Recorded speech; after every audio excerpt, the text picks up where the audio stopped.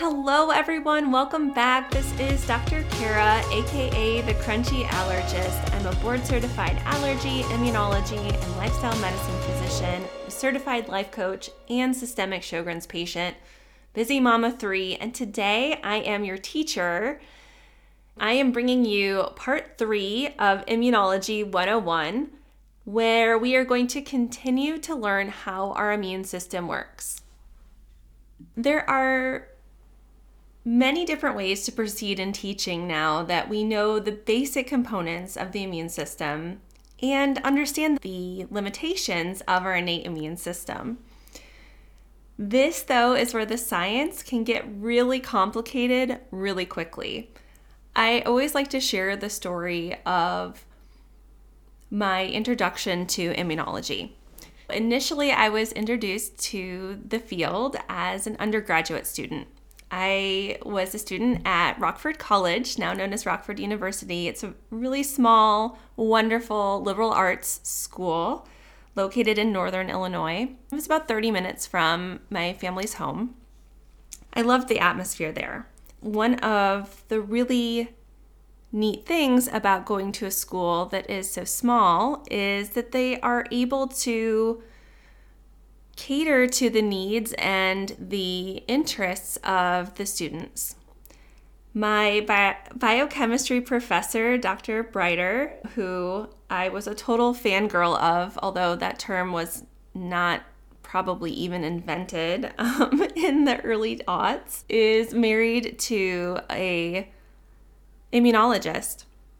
He worked at a local immunology firm you may have heard of, Thermo Fisher Scientific. They are responsible for creating and providing a lot of the lab studies and lab tests that I will order for patients actually now. What they realized was that our class had a lot of folks who were interested in medicine.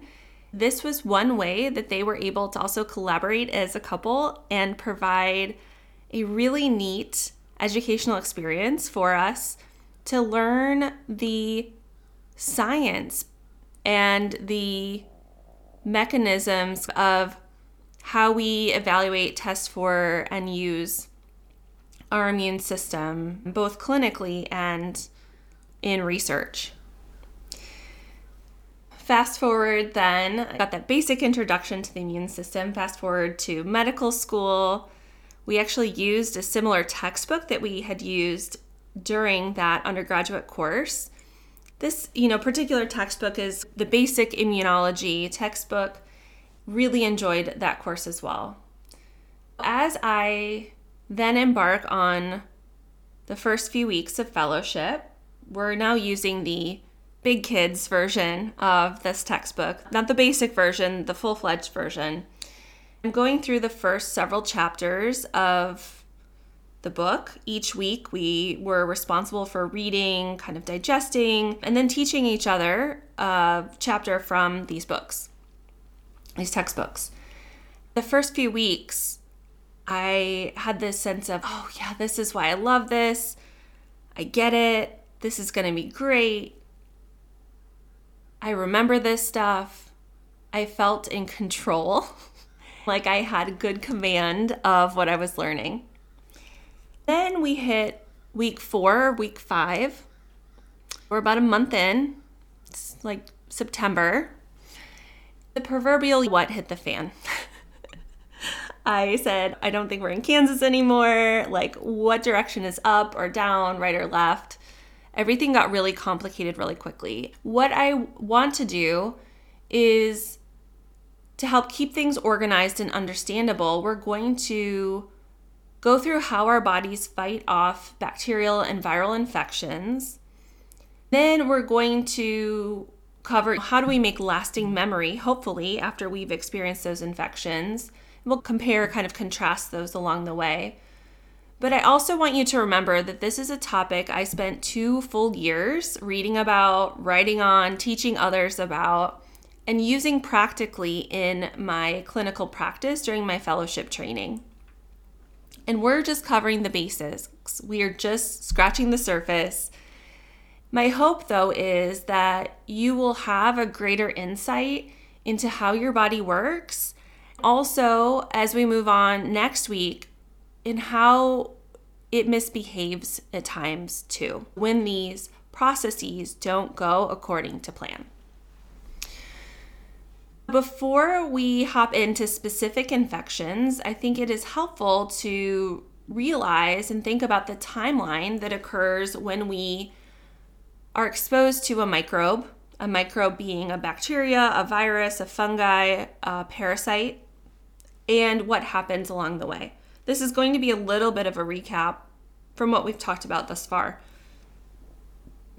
When we are first exposed to a microbe, there may be a period of time where we don't realize we're sick. This is an incubation period. The microbe is in your system. It's doing some things behind the scene. Your immune system may or may not have recognized that it's there yet or responded to that yet. When you start having symptoms, this is when we say that this is the disease state.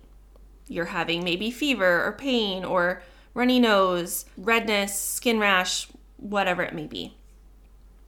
It's during that incubation period that we see an increase in the number of microbes present. That may continue to increase as the disease progresses, especially if the disease goes unchecked by our immune system or other treatments. That's when, if it progresses and this is serious enough, that you see persistent disease and or death. When your immune system recognizes initially that something's wrong, something is there that is not supposed to be there, it says danger signal, that will be the innate immune system that initially recognizes that. Then you'll have a transition into our adaptive immune response and memory. That's what we're going to cover primarily today. It's when we have that immune response, both innate and adaptive, that then we see a decrease in the number of microbes and hopefully eradication, which then would result in improvement in your symptoms, full recovery, hopefully. Or we may have instances where the immune system is only partially controlling our disease or the number of microbes present. That's when you can see recurrent illness. We are going to focus on the simple today. When we think about a bacterial infection, we are going to talk about what may happen if you have a strep throat infection or a staph skin infection. When we're thinking about viral infection, we will be talking about what may happen when you have a cold, for instance. Just to clarify a little bit, when we talk about bacterial infections, bacteria can be in two different places. They could be outside of our cells or they could be inside of our cells. That is called either extracellular or intracellular bacterial infections. We're going to focus on extracellular today. Those are the typical ones, like a strep or staph infection, and how that type of immune response to that sort of infection may proceed. When we initially are exposed to the strep or the staph, you will see initially activation of those phagocytes. Those are the cells the white blood cells that engulf and gobble up those bacteria. They are usually pretty efficiently killed by those neutrophils and macrophages, in part because they haven't adapted to surviving inside of those cells. The immune system, though, when they recognize that and start gobbling those bacteria up, are going to recruit and activate additional phagocytes to bring them to that site of infection. They're going to recruit more troops, in part because when a phagocyte engulfs those bacteria, many times they will self-destruct as a result of gobbling up too many of those bacteria. Inside of those phagocytes, remember, they're creating substances like hydrogen peroxide and oxygen to help kill those bacteria. The same time, we're seeing those dendritic cells. Those are the cells with the real long arms and finger-like projections. Those are going to also be bringing those bacteria or even bits and pieces of those bacteria back to the immune system factories, which are the lymph nodes, in order to help transition the response from the innate immune system response to the adaptive immune system response. At the same time, we have complement activation. Those are those proteins that help make that bacteria appear more yummy to those phagocytes. We have some of those innate lymphoid cells and natural killer cells that we talked about as well. Part of the response to extracellular bacteria is the production of proteins or antibodies that help us fight and clear these infections. We term this part of the immune system the humoral immune system. That not only helps kill the bacteria, it also functions to block further infection, to eliminate the microbes, like we talked about, but also neutralize their toxins. In particular, strep and staph are both known to potentially secrete some of these toxins. So how do we end up creating antibodies? First of all, we need to do a little immune system matchmaking. Those dendritic cells or other antigen-presenting cells, during this process and as they are heading back to the lymph node, they are digesting and processing the bacteria that they ingested. They are breaking down that bacteria into bits and pieces and creating little bite-sized chunks that the immune system then can represent out and use to find a match in our immune system cells. How does that happen?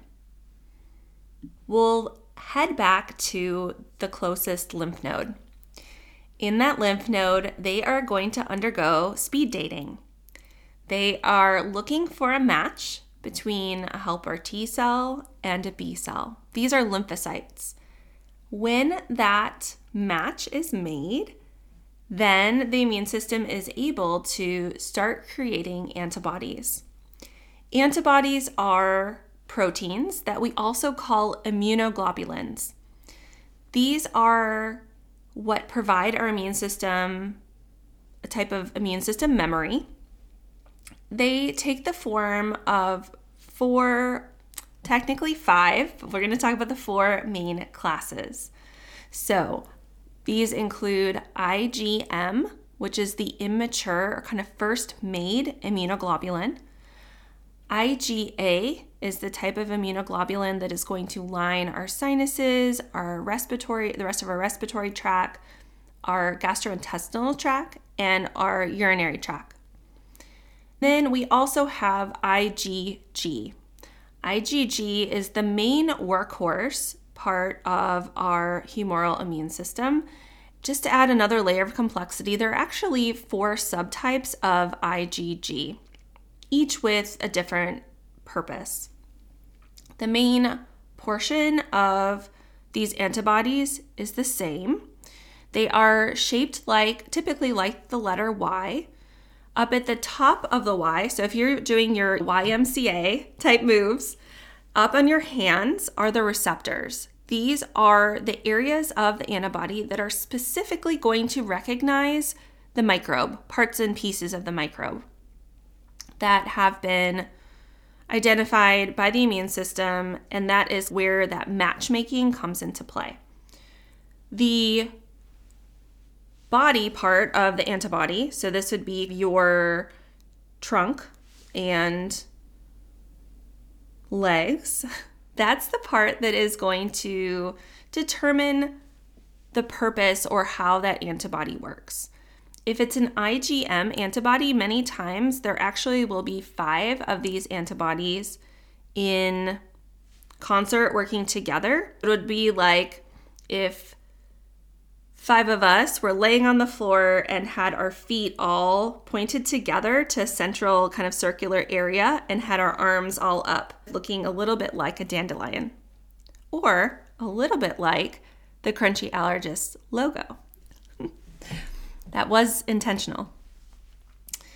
If you have an IgA, sometimes they will partner up as two. IgGs typically are flying solo. The different subtypes of IgG have slightly different configurations of what their feet or legs may look like. Now, what are those antibodies doing? They are helping neutralize.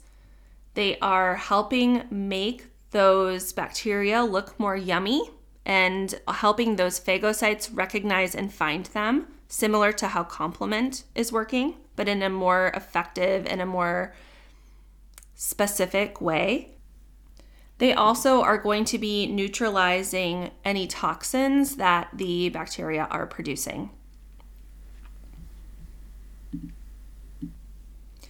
As the immune system response proceeds through this process, the system is becoming more and more refined. When we start off with that IgM type antibody, it's akin to a rough cut key. It works okay, but it's not super specific. Over time, through very specific and very elegant mechanisms, the immune system will make various different alterations and variations in that initial pattern of the receptor. The stronger the bond between antibody and antigen, or the piece of the microbe, the stronger response that is created. There's some positive feedback where when that response and that bond is tighter, you will see more of that particular cell, that's factory cell that's creating the antibodies. You'll see more of those develop. That strengthens and solidifies that response over time. That's then what results in what we call class switching. The immune response will go from that IgM and switch into an IgG response over the course of time that you are fighting off that infection.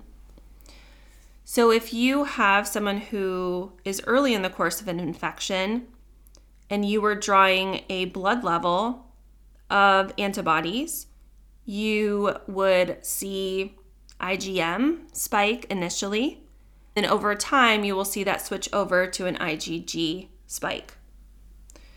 This is when everything is going right. But what happens when things go wrong? One of the main consequences of bacterial infections are inflammation and sepsis. Sepsis is a consequence of severe, either local or whole body infection by bacteria, typically bacteria.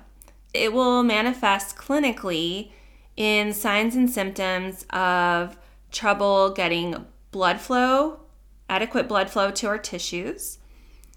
It results in problems with our ability to have our blood clot and or stay thin enough to travel through the tissues. It results in problems with our metabolism and organ function. What does that all mean? It means you probably have a fever or a very low temperature, increased heart rate, maybe increased work of breathing, trouble breathing. Sometimes you can have what we call respiratory failure. That's when people require a breathing tube and ventilator to help them breathe. Usually we'll see blood pressure drop, called hypotension, or develop into circulatory collapse or shock. In worst case scenario, something called disseminated intravascular coagulation, or DIC. This is when you form small little blood clots throughout the body, and the results can be absolutely devastating. This can happen as a result of bacterial infection because of the massive amount of cytokines, those chemical messengers that are being used to help coordinate this immune system response, and also can be activated by some of the bits and pieces in those bacterial cell walls, including, we talked about a couple weeks ago, LPS, or lipopolysaccharide, and some of those peptidoglycan. Essentially, this is a spark that turns into a devastating forest fire incredibly quickly. And this is why in instances of severe bacterial infection, it is really important to get people medical care quickly. This is especially important if you are someone who has a low immune system, you're immune suppressed, or have an immune deficiency, because your immune system may not be able to recognize infection as quickly and or respond to infection as quickly as it should. How are some ways that bacterial infections or bacteria themselves try to evade our immune responses?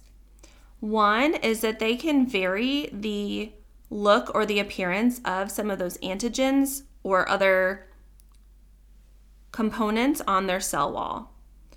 Many bacteria have strategies to inhibit the activation of complement, and some actually have resistance to being gobbled up, or that phagocytosis.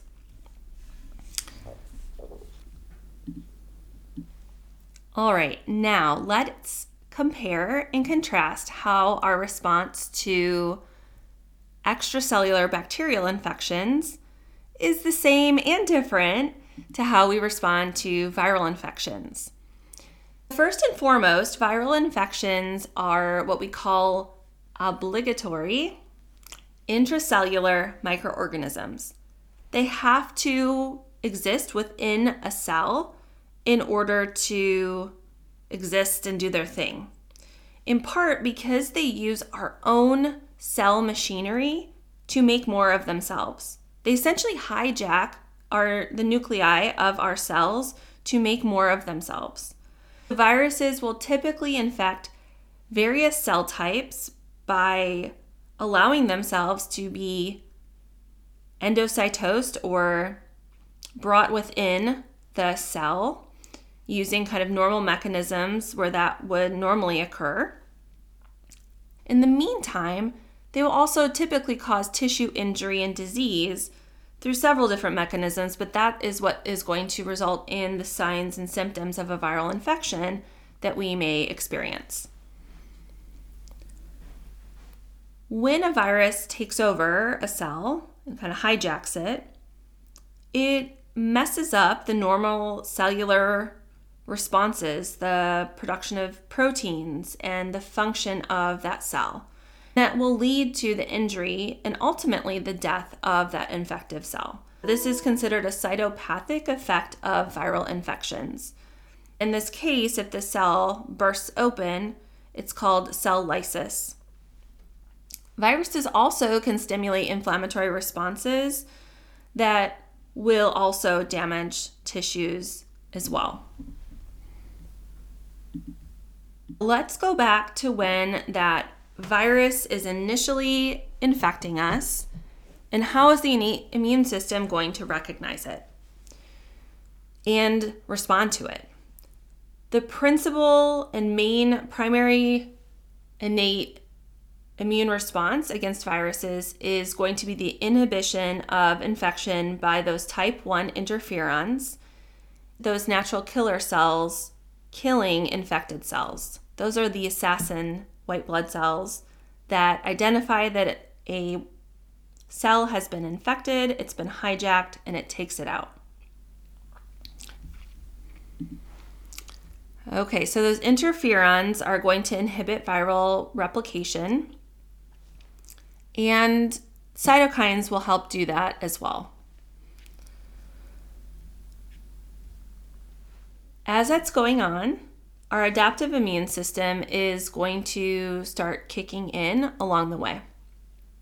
Adaptive immunity against viral infections, in part, is going to be mediated by antibodies, similar to what we discussed with the bacterial response.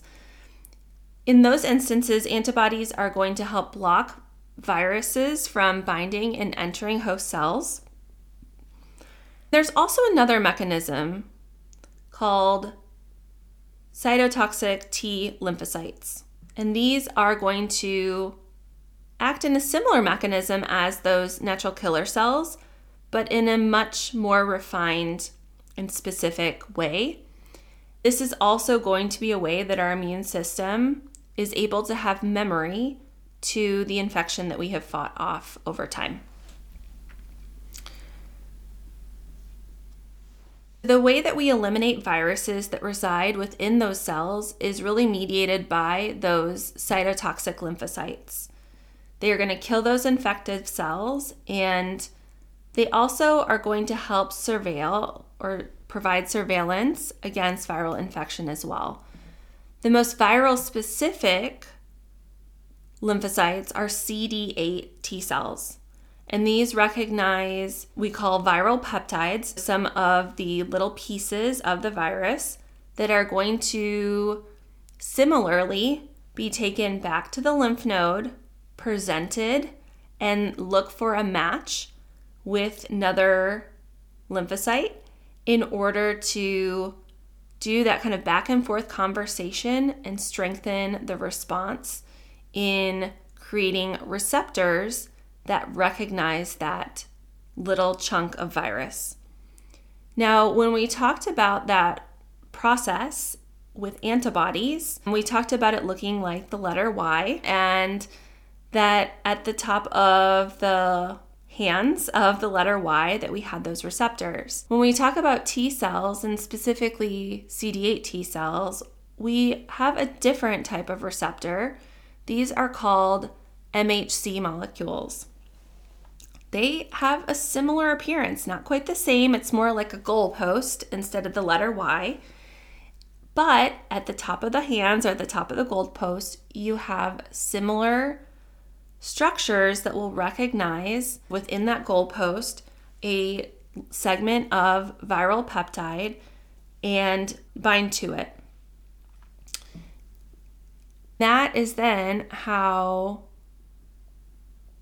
they are able to become much more specific to these virally infected cells. Similar to the process that occurs with the production of antibodies, you're going to see a preference for creating more of the better match. The stronger the bond, the more you're going to see that particular match being propagated. You'll see more clones of those CD8 cells out doing their job. These CD8 cells will undergo massive proliferation during a viral infection, and they will be specific for a few of these viral peptides that are the heavy hitters or the most common, and they are going to then take out those infected cells throughout the body. Now, if you have a situation where you're not able to fully eradicate infection, that is when you may see a more chronic infection or relapsing remitting infection. Sometimes this is called a latent infection, and this is sometimes what you more often would see in, for instance, like herpes viruses, like chickenpox becoming shingles would be a common situation. How do viruses try to evade the immune system and the immune system responses? One great example that we have is the flu virus. A lot of folks will wonder, why the heck do we need to get a new flu vaccine every year? And part of it is because of how this particular virus mutates over time. Year to year, we will see minor shifts in the antigens of the flu virus. This we call antigenic drift. The surface proteins and these little peptides that we create when we're infected with that flu virus are slightly different than the year before, and our immune system may not recognize them quite as well from year to year. Every once in a while, though, we will see a huge shakeup, reassortment of these different antigens. And that's what happened in around 2009 with the H1N1 pandemic.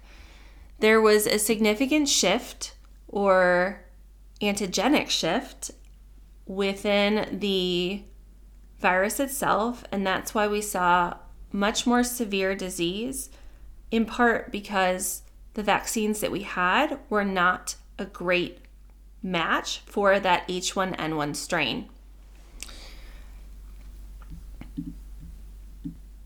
Other ways that the viruses will try to evade the immune system is some viruses are able to inhibit that MHC protein. That is the structure that is similar to antibodies, but more specific for viral immune system response and T-cell related response. There can be a block there.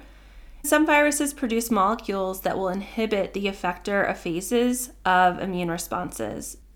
An example of this is the Epstein-Barr or monovirus, which produces a protein that looks very similar to a human cytokine called IL-10.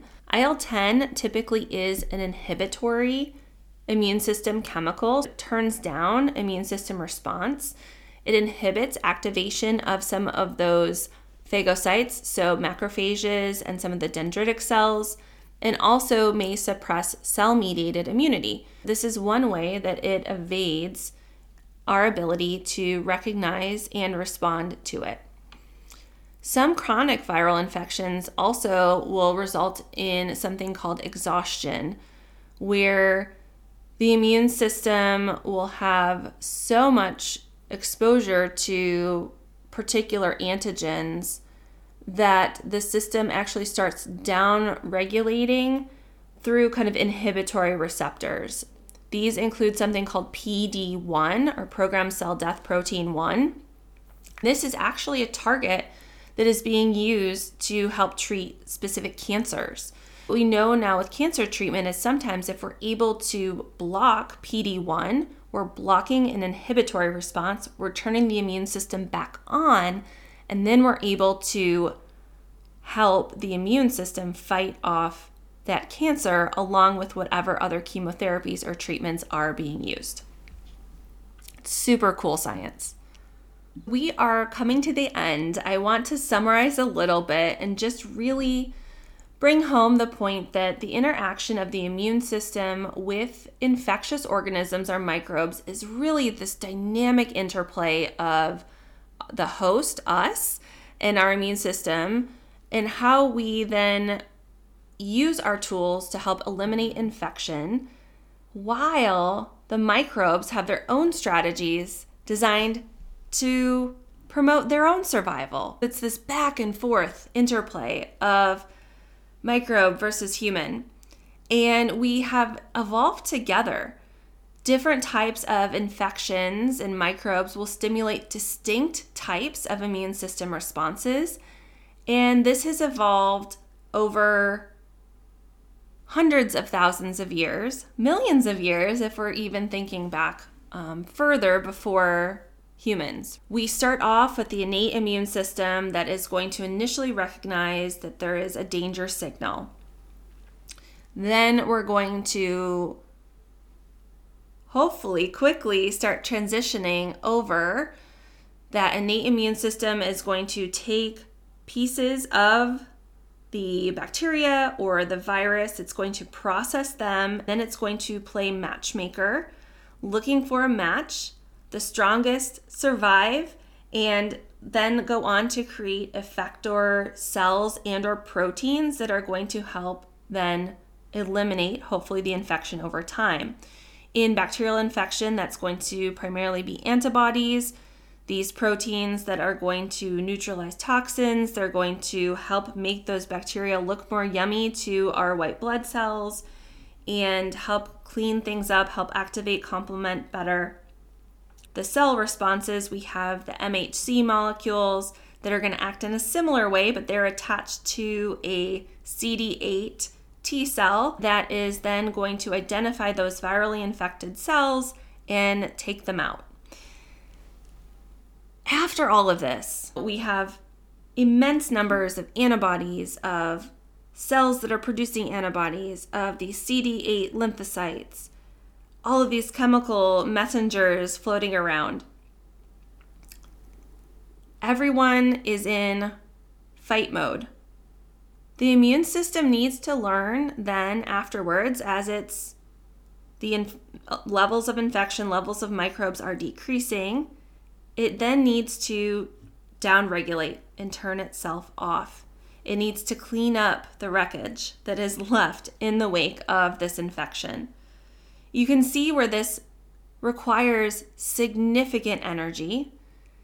You are creating tons of new proteins and other cellular structures. This is why we need more rest. We need more fluids. We need good nutrition to take care of ourselves when we're fighting off infection, or if we're dealing with chronic inflammation for other reasons, if we're fighting cancer, autoimmune condition. So as we are looking forward to next week, I hope you found this to be helpful. I look forward to next week starting to talk and teach you about what is going on with our immune system when it starts misbehaving. We're going to dig into what's going on in allergy, autoimmunity, immune deficiency, and cancer. I hope that you're finding this empowering. If you want to continue to learn more, continue to be engaged in this conversation, I would really encourage you to hop over to drkarawada.com and make sure to get on our email list. Every week I'm sending out 1 or 2 emails. First of all, reminding you of the podcast, what we're covering this week, but also sharing some insight and wisdom from my own life, my interactions with patients, with clients, so that you too can use all the tools available to you, modern medicine, lifestyle, the power that we have in using our minds and our mindset to put us on track for doing the best we can in treating our bodies with love, kindness, and respect, really working to optimize this experience that we have in this one life we have to live. I appreciate all of you for your time. I can't wait to talk again next week. If you like what you're hearing so far and you think others would benefit from hearing it too, it would be amazing if you would take a few minutes to rate and review the Crunchy Allergist podcast. Ratings and reviews are the best way to make podcasts discoverable. I would love it if you'd give me your honest opinion, and of course, a 5-star review would be great. If you click the subscribe button, you will automatically receive weekly episodes without needing to do anything else. And if you feel called to share with your friends or family, I would be so grateful. If you'd like to learn more about how we can work together, head over to drkarawada.com.